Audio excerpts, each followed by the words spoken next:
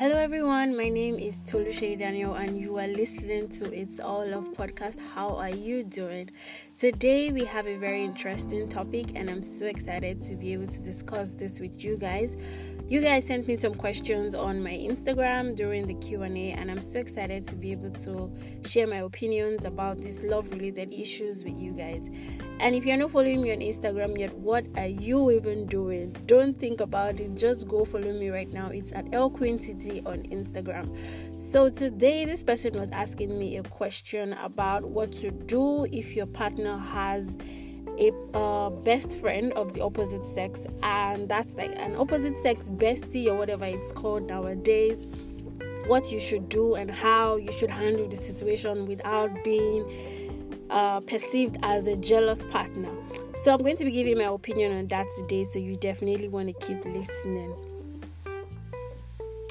Alright guys, so first thing I want to say is that when you know that your partner has a bestie of the opposite sex, you should definitely find out like what that relationship or that friendship entails. You know, some people have friends right from primary school, from university and everything like that, and they've developed a good friendship over time that has no strings attached, you know.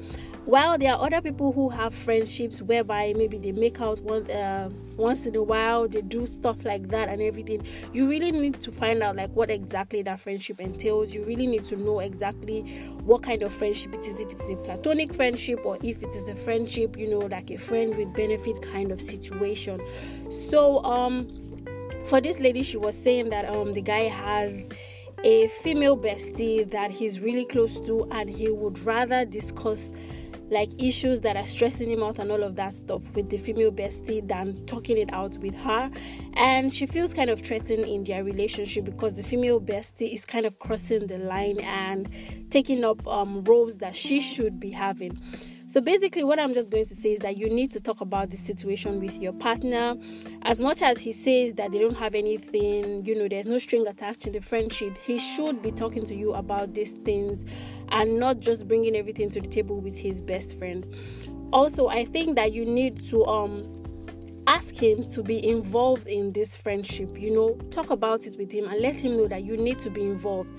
There's no harm in having a friend, you know, and whatsoever like that, but when you have a partner or you are in a relationship with someone, you need to be able to draw the lines and say, this is someone I'm in a relationship with and this person has now become my bestie, you know, that kind of thing.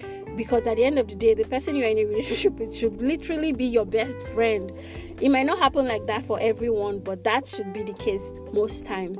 So I feel like you need to talk it out with your partner and let him know that you need to be involved in the friendship. They can't be going out on dates and having exclusive, you know, hangouts and stuff like that without, you know, making you feel involved and stuff like that. So you need to discuss these issues with him. And even if they did that before, you know, the moment he becomes your man, all that needs to end, or it needs to change, or it needs to include you. Just make sure that you are feeling involved in that situation and make sure that the girl understands your role in your friend's life, basically.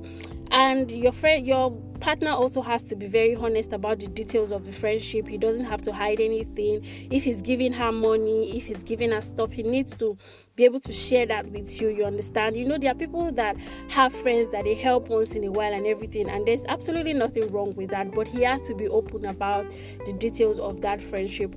Also, he has to pick a number one, because at the end of the day, you should be number one. And when things go wrong or when he's feeling stressed out or whatever it is like that, he should be sharing all those things with you and not calling his best friend first and everything like that. You should be number one. So you have to discuss that with the partner. And if you are someone who is listening and you have a bestie and you also have a partner, I feel like you need to make your partner know the details of your relationship or your friendship with the bestie and make that person feel involved in the friendship or whatever it is that you guys have going on. Because once your partner begins to feel left out, you need to actually begin to reevaluate that friendship. You need to see how you can bring your partner in and let your friend know that this is my partner, but at the same time, you are my friend, you know. And don't feel jealous about anything if there is nothing to be jealous about, because sometimes we are assuming things as women, as guys. You're just assuming because they hang out together and stuff like that they have something going on, but that's not always the case. So yeah, that's basically what I thought to share today. I will try as much as possible not to make this episode long anymore, just to share basically what I feel about this different situation.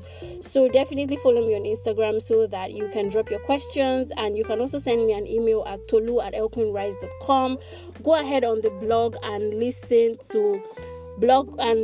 or read blog posts and just have fun. You see a lot of relationship related posts, true love stories, and everything that just make you feel inspired. So thank you for listening, and I'll talk to you in my next podcast. Bye guys.